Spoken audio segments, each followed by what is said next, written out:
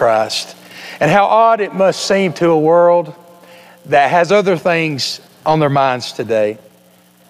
Easter egg hunts and spiral hams and getting together with family and maybe going out on the lake or, doing this or doing that.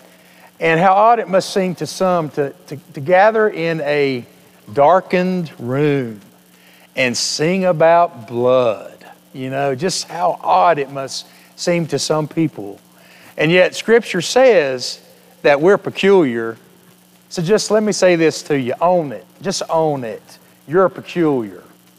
Just own it and be okay with it. Maybe at one point in your life you thought, I don't want anybody calling me odd or strange or different or peculiar. But they wouldn't be the first ones to do it. That's what Scripture says we are. We're a peculiar people. We are strangers. We're aliens. We're not meant to be here. But we are here, and we're here this morning, and what has brought us here is Jesus Christ. Let's just say the name together. 1, 2, 3. Jesus Christ. And that is a name that rolls off the lips so easily, and I think it starts in the heart and just comes on up and then rolls out of your mouth. Just like the stone was rolled away, just with some kind of supernatural power.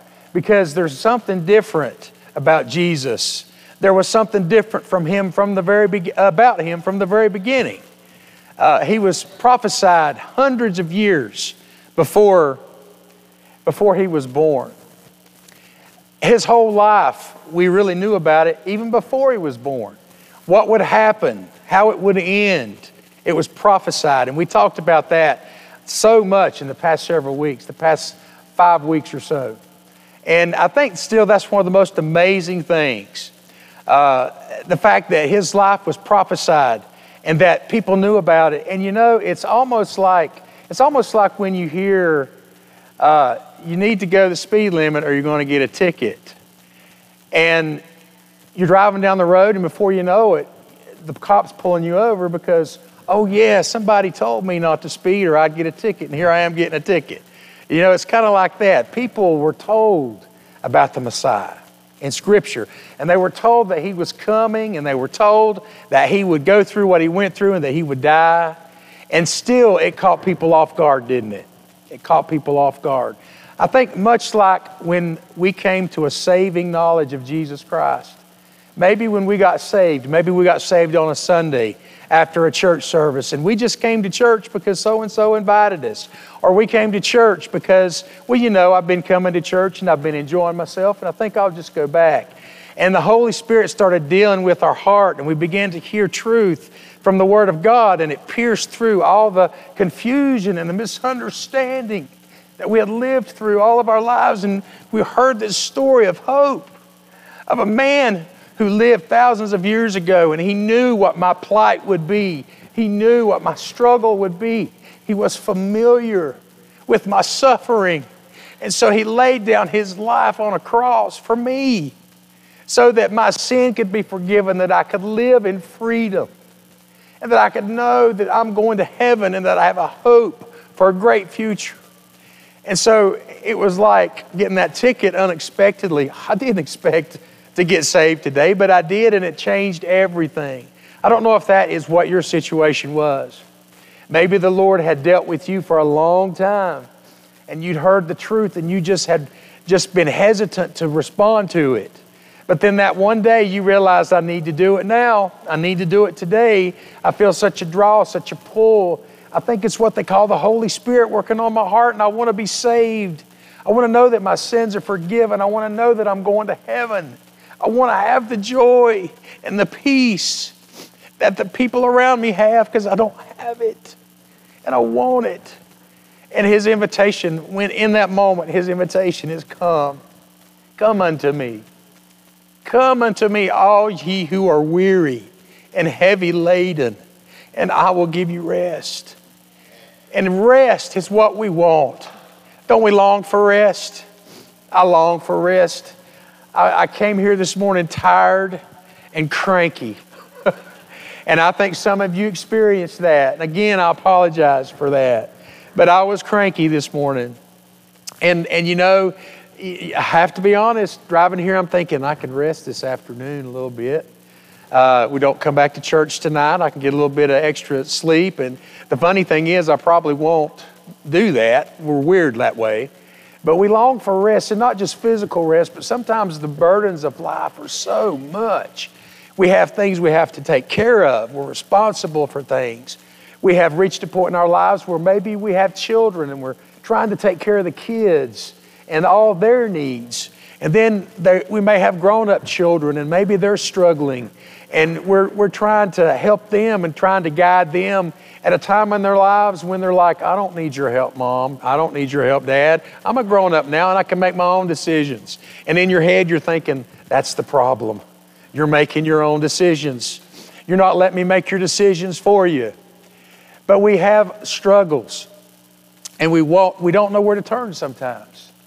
But for the Christian, what we hopefully realize in those moments, and hopefully even before that, is that we have somebody with us who promised that He would never leave us and He would never forsake us. Because there was a day when we said, Lord, save me. Lord, I need you. Forgive me of my sin. Come into my life and make me different, make me new, and give me this hope that I see and hear about around me. And even after that day, when life comes in at us full force and we're struggling through this situation and that situation. And you know, sometimes we have that thought, my problems are bigger than anybody else's. And even as Christians, I've said this before, sometimes we think my problem is too big for even God. I don't even know what God would do with this. But doesn't Scripture say that He is able to do far above and beyond anything that we would expect? And I can't tell you the times looking back in my life how He has shown Himself to be faithful in situations that seemed helpless and situations that seemed hopeless. He was there. He didn't show up. He didn't just, bam, show up. He was already there because He said He was with me and He would never leave me and He would never forsake me. And in those moments, I tried to carry it all myself and I tried to do it all myself. And then I realized I don't have to. And I'm able to turn things over. It's not a weak thing to do this. It's not a, oh, come on word. It's not a, well, I'm not going to come up with it, so I'm just going to say what I'm thinking. It's not an easy way out for us. But it is what He told us to do. Lord, here's my problems. These are my problems. And I need you to take them. I'm struggling in this area. I'm concerned about this. My children are doing this. My finances are doing this. And sometimes in all that I'm going through, I forget how powerful you are. I forget that you're the one that rose from the dead. You're the one that was dead and rose again. And let's take it further back. I forget that you're the one that created everything. So you can take care of me in this situation. And I can hand it over to Him and I can trust Him to help me through it. Sometimes He does it just like I thought He would. And I'm like, yes, God. And then sometimes He does it in a different way and I'm like, whoa, God, what are you doing? This is a little uncomfortable for me. But He works it out because Scripture also says that He is working things out for our good. And He's doing it. And we may not even see it in the moment, but later down the road we will. And I'm all over the place and I haven't said not one thing that I've got in my notes here today except the name of Jesus. And He rose again. So I'm going to go as far as I can this morning because I want to talk about that day and the things that happened. Because I want us to walk away from here today being able to tell somebody this is what happened on the day that Jesus rose again. These are the things that you may not have heard about. These are the things that He did to prove to people that He was alive. Even the people who saw Him die. The people who saw the spear shoved into His side and the pericardial, whatever kind of fluid came coming out and they knew He was dead. And they put Him in the grave and they rolled that big heavy stone. But he rose again. And why are they surprised? Why are we surprised? Because He said that He would. Scripture had told us to expect it. Scripture had told us to look for it. And you know what else Scripture tells us to expect and what to look for? He's coming back. Huh? He's coming back. And we got to be ready. And how do you get ready? Well, you have to know that you're saved. You have to know that you've accepted Christ into your heart. I've heard that before. William, I've heard that before. Well, hear it again. And respond to it this time, because it hasn't changed and it will not change, because the truth is the truth no matter what. Forever and ever and ever. And it doesn't change with the tide of culture and the movement of the feelings and the emotions and the leadership that's in the country. Doesn't change. Truth is the same always for all people. My truth is your truth, and your truth is my truth, as long as it's His truth. It's got to be His. Why does He get to decide what truth is? Because He's God, and we are not. He is a holy God, and we are not God. But He has adopted us as His children, those who have opened up their hearts and lives to Him. We have been adopted, and we are joint heirs with Jesus. And we don't know what all that entails, but you know, it sounds good, doesn't it? It sounds good. And we're told that He has gone to prepare a place for us so that where He is, we can be there too. So that means that I've got a future. All of our young people, where am I going? What am I doing? What's my purpose? What direction do I go in? Move in the direction where you see Jesus. Follow Jesus. Sing that old song. I have decided to follow Jesus. No turning back, no turning back. Let's turn to Isaiah chapter 53. I'm gonna go through this quickly.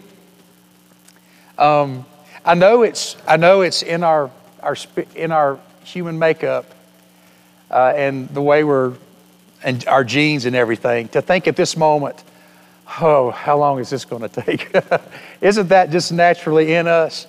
It's not going to take long. But I just want to give you from the Word what happened on that day. So, you know, we've been talking about the things that He went through, how He didn't try to defend Himself when He was put before people who could decide His fate. He allowed them to say things about Him that weren't true because He knew that He had to follow through with this. And we know that He was put to death on a cross for our sins, and He suffered for us. But we're also told in Isaiah 53, which was written hundreds and hundreds and hundreds of years before Jesus was even born, we also know that He was going to die, but that He was also going to rise again. So I'm going to read from Isaiah chapter 53, trying to scan through my notes here very quickly. Let me just say that in Isaiah 53, there's 24 prophecies about Jesus that came true. There are close to 50 prophecies about His death in Scripture that all came true. There were about 332 prophecies about His life that came true. They all came true. And listen to this, Isaiah chapter 53, verses 10 and 11. Yet it pleased the Lord to bruise Him. He hath put Him to grief. That took place on Good Friday. When thou shalt make His soul an offering for sin, that was the crucifixion. He shall see His seed, that's us. He shall prolong His days, that's the resurrection. And the pleasure of the Lord shall prosper in His hand. Verse 11, He shall see of the travail of His soul, and shall be satisfied by His knowledge. Shall my righteous servant justify many, for he shall bear their iniquities. So, all four of the Gospels, Matthew, Mark, Luke, and John, tell the story about the crucifixion and the resurrection of Jesus. And there are some differences within the four Gospels, but I want to read from the Gospel of Luke. And we're going to begin in chapter 24 with verse number 1. Now, upon the first day of the week, very early in the morning, they came unto the sepulchre, bringing the spices which they had prepared, and certain others with them. So this is after the crucifixion of Jesus. He's been placed in the tomb. In the morning after, you've got some women going to the tomb to work with his body, to prepare his body. And they found the stone rolled away from the sepulcher. Don't you think that when they were on their way to the tomb, they were thinking, how are we going to get that rock? How are we going to move that rock? That's a heavy rock. What are we going to do? How are we going to take care of that? Well, let's just go. Let's just go and see what happens. And they found the stone rolled away from the sepulcher. And they entered in and found not the body of the Lord Jesus. And it came to pass, as they were much perplexed thereabout, behold, two men stood by them in shining garments. And as they were afraid and bowed down their faces to the earth, they said unto them this famous saying that we see and hear often: why seek ye the living among the dead? He is not here, but is risen. Remember how he spake unto you. There it is. Remember how he spake unto you. Remember what he said unto you when he was yet in Galilee, saying, the Son of Man must be delivered into the hands of sinful men and be crucified. And here it is. And the third day rise again. Remember, you're not supposed to speed or you'll get a ticket. Remember, the Lord must die, but on the third day he will rise again. Remember? And they remembered his words and returned from the sepulchre and told all these things unto the 11 and to all the rest. It was Mary Magdalene and Joanna and Mary the mother of James and other women that were with them, which told these things unto the apostles. And their words seemed to them as idle tales, and they believed them not. Then arose Peter and ran unto the sepulchre, and stooping down, he beheld the linen clothes laid by themselves, and departed, wondering in himself at that which was come to pass. So several things we notice here, and several other things that are in other Gospels that I want to kind of share with you. The first thing is, we see that just before dawn, 3 women went to the tomb to finish dressing Jesus' body. One gospel mentions these women, another gospel mentions others, which leads us to believe that there were several women that went. And please don't be offended when I say this, because this is the culture that they were in at the time. But if, a lot of people were wondering about this crucifixion, that had heard about it, did it really happen? Could it be a possibility? Even those against Jesus knew that there had been talk about him rising again, so there had to be somebody guarding the tomb to make sure that somebody didn't come and take the body and make it look like he rose again. But that didn't happen. And so these women come back and they have a story to tell. And something that I know about the women in my life is that they notice things that I miss. Sandy can point something out and she sees it every single day, all day long, every day. And I'm looking at her and I'm like, when did that get there? Just perceptive. And these women saw and heard what happened, and they went back to relay the story. But did you know that in those times, you couldn't take what a woman said as evidence in a court of law because women weren't allowed?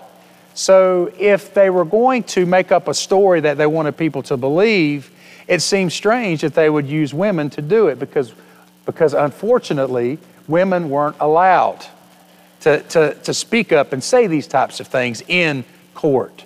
So if they wanted somebody that could tell a good story, spin a good tale, and make other people believe, it seems like they would have chosen someone else, which again underlines the validity of what we're reading and what we're hearing here.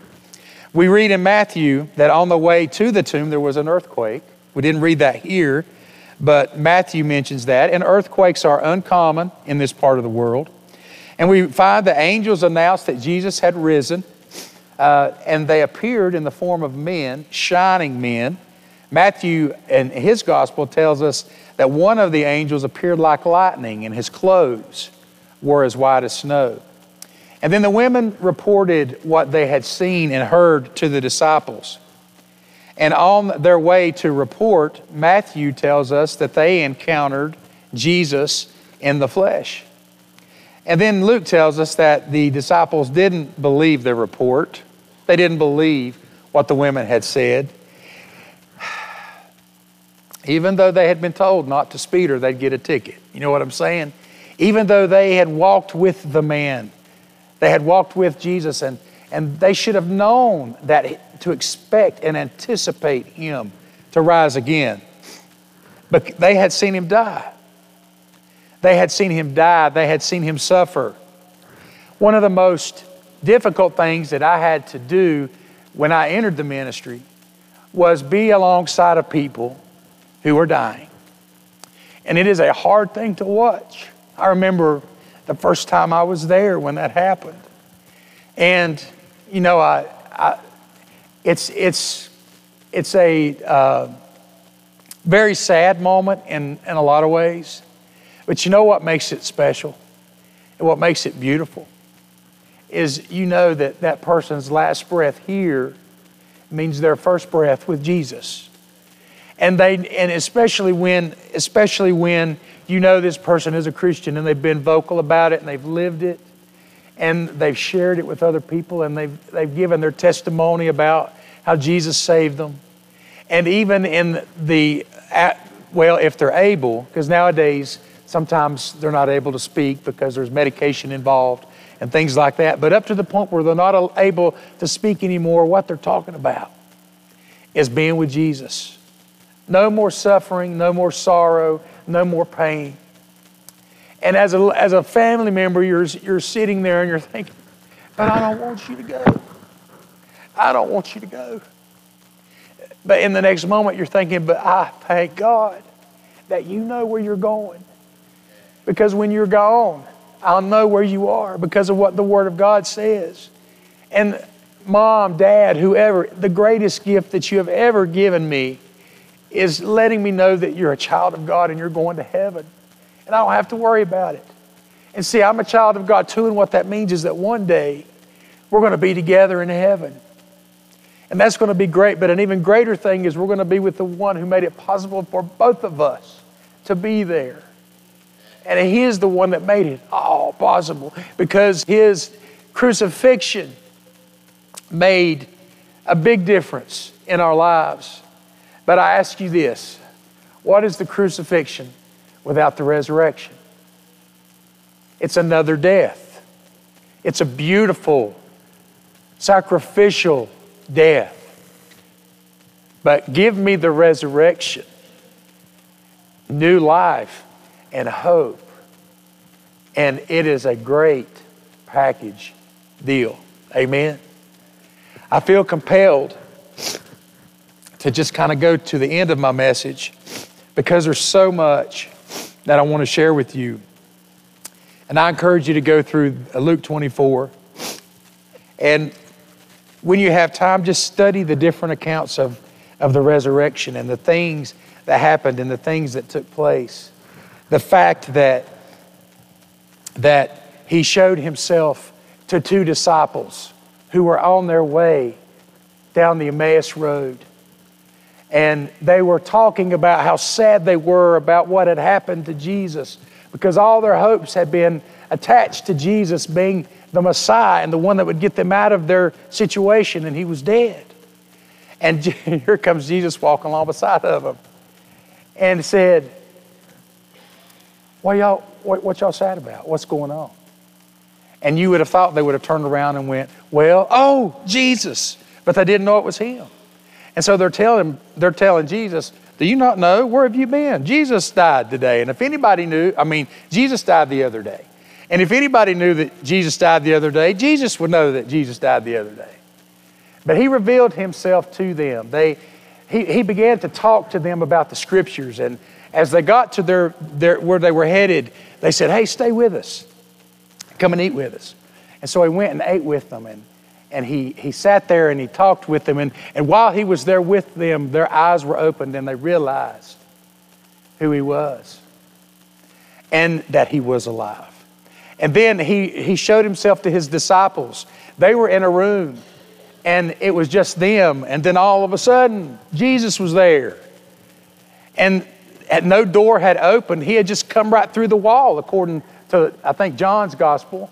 He just walked through the wall, which gives us an idea of what our abilities may be when we have our glorified body. And he had the wounds on his hands. He kept and retained the wounds so they could see, so they could touch, so they could feel that it was him. And then he ate some fish. I would have probably chosen a steak and potatoes, after that ordeal. Maybe maybe a deep dish pizza or some Mexican food. I don't know. But he ate some broiled fish and some honeycomb. And not the cereal. It was actual honeycomb, I guess. And because if you're a spirit, you can't eat because it'll go in and then it'll just fall right out. But he was showing them, I'm alive. I am alive. Now, can you imagine the emotions of going through all of that? And then here he is again. And he breathed on them and they received the Holy Spirit, we're told in one of the Gospels. So many things that happened on that day, from that morning to that evening. All in an effort to, I guess, remind them, this is what I said would happen. It has happened. And I'm here and I am alive. And he would go on in the days ahead to tell them what their responsibilities would be. And he would send them out.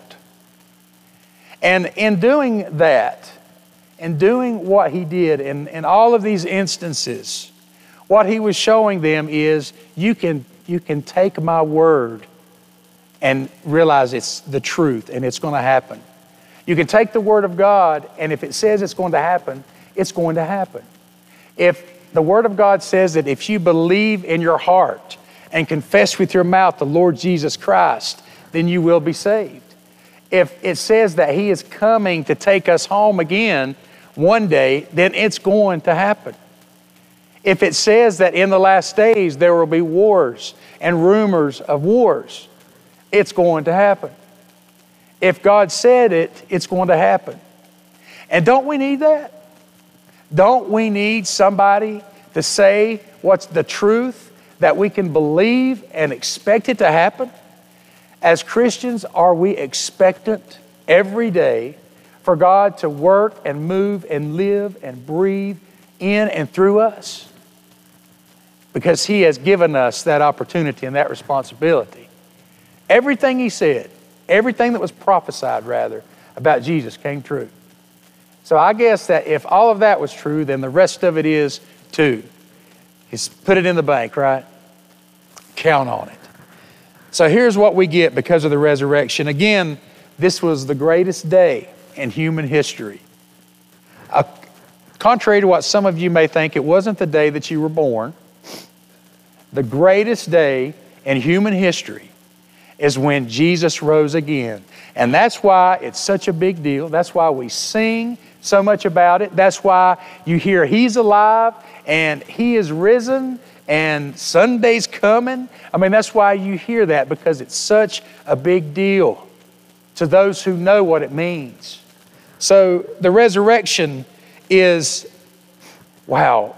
Again, without the resurrection, what did the crucifixion accomplish? This is what the resurrection did. I'm going to give you several things, and then we're going to be done. It demonstrated God's power. We have seen God's power demonstrated all throughout Scripture. He creation, awesome, the power of God. So many instances in the Old Testament, so many instances in the New Testament. The raising of Jesus' friend Lazarus, but even more so, the resurrection of Jesus Christ demonstrated the power of God. We've said this many times, but it also fulfilled prophecy for him to rise again because it had been prophesied. Something else that the resurrection does is it cures us of our fear of death. Think about it. This is what he did. He shared in our humanity to free us from the slavery of the fear of death. Even though I walk through the valley of the shadow of death, I will fear no evil, for thou art with me. The resurrection saves us. It's not just the cross. The cross does away with our old selves. We're crucified. But his resurrection gives us a new self, a new life. As children of God, we are children of the resurrection. We are reconciled by the death of Christ, saved by his life. That's what the resurrection does. It raises us up as children of God. We are the children of God. This is what we're told that happens to us when we're saved. He spiritually raises us up into newness of life. We are born of God. We have Christ living in us. The hope of glory is Christ in me. The hope of glory is Christ in me. The resurrection allows us to have what we would call a resurrection heart. Ezekiel in the Old Testament talks about this. Romans says that we have become obedient from the heart. This is part of our identity. We used to have a wicked heart, but now we have a new obedient heart. Everything has changed because we are no longer slaves to sin, we are slaves to righteousness. And even though we still sin and we still make mistakes, we have a resurrection heart. We have a new heart. The resurrection brought about the new way of grace because we are dead to the law and we have been joined to another. We've been joined to the one that was raised. We've been joined to the risen Christ. We are joined with him. It takes us, the resurrection, takes us out of our sins. Out of our sins. Without the resurrection, we're still dead in our sin, according to Paul. Without the resurrection, we're still dead in our sin. But because of the resurrection, he remembers our sin no more. Let that sink in. He remembers our sin no more, and he is not dealing with us on the basis of our sins. And this is grace, and this is freedom. He is dealing with us on the basis of our Savior and what Christ has done. And it is finished. And we are forgiven. It seats us in Christ. Ephesians chapter 2 says that he raised us up and seated us with God. We are close to God as Christians. We are close to God. We can't get any closer to God. He's inside of us. How much closer could we get? He is here. And once he's here, what was his promise? I'll never leave. I'll never forsake. I will always be there with you. And we like to say, oh, I need to get closer to God. I think what we need to say is, I need to realize how close God and I are. Because I'm acting like we're so far away, but we're together. He's in me. He's in me forever. So I just need to realize what has already happened and live in that truth and appropriate that in the way that I live my life. We are very, very close. And this is what I want to finish with. And I alluded to this earlier. The resurrection gives us the opportunity to have a relationship with the resurrected Christ. Jesus Christ wanted you. He wanted relationship with you. He wanted me. He wanted a relationship with me. And that's why he joined us to himself. And this is what I love to say. He gave us his life. He gave his life. And then he gave us his life. And now he lives through us his life. He gave his life for us. Then he gave his life to us. Now he lives his life through us. What a plan. What a plan. But William this, but William that. But we can come up with all the excuses we want to. But you said the Word of God was the truth, so we have to go back to what the Word of God says. And these are the things that the Word of God says happens to a child who is born again, the one who has given their life to Jesus Christ. So every excuse is eradicated. Everything that we could come up with to try to convince God not to save us or not to allow us into His family, He has taken care of on the cross. Do you understand that? There is no excuse, just your choice to reject it. And I'm going to tell you, from somebody who's been saved since I was 9, and I will be 55 very soon. And my life in Christ has just gotten better and better and better. Now, I've struggled with a lot of things in my life. And because I'm your pastor, you've seen a lot of my struggles. I struggled some this morning. You've seen my struggles. You've seen my health struggles. You've seen some of my spiritual struggles. But you know, through all of that, He's been right there. Because He said, I want relationship with you, William.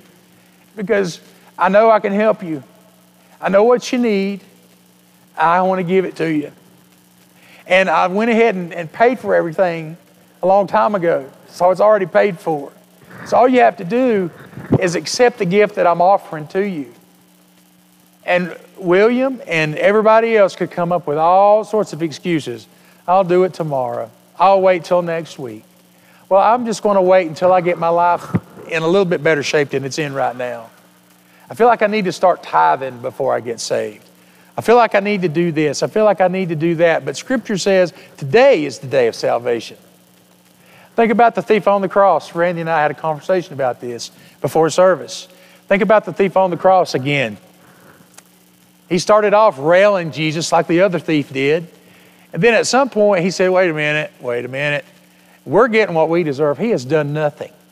And so he told the other guy, he said, shut your mouth because we're getting what we deserve, but he doesn't deserve what he's getting. And then he looked at Jesus and he said, Lord, remember me when you enter your kingdom.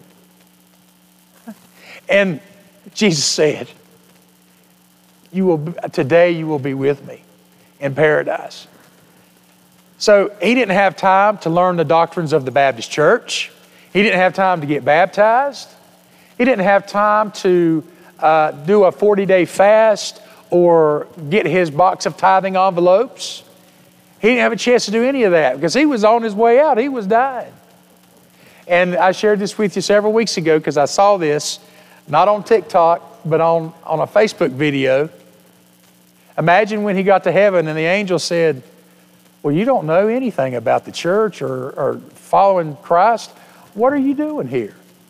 And he said, well, the man on the cross said I could come. There it is. You can come. You can come. You can come. It doesn't matter what you've been through, what you've done, what you're doing right now. Come to Him, all ye who are weary and heavy laden. That means all of you who are underneath a burden of struggle and trouble and stress and worry and guilt and shame.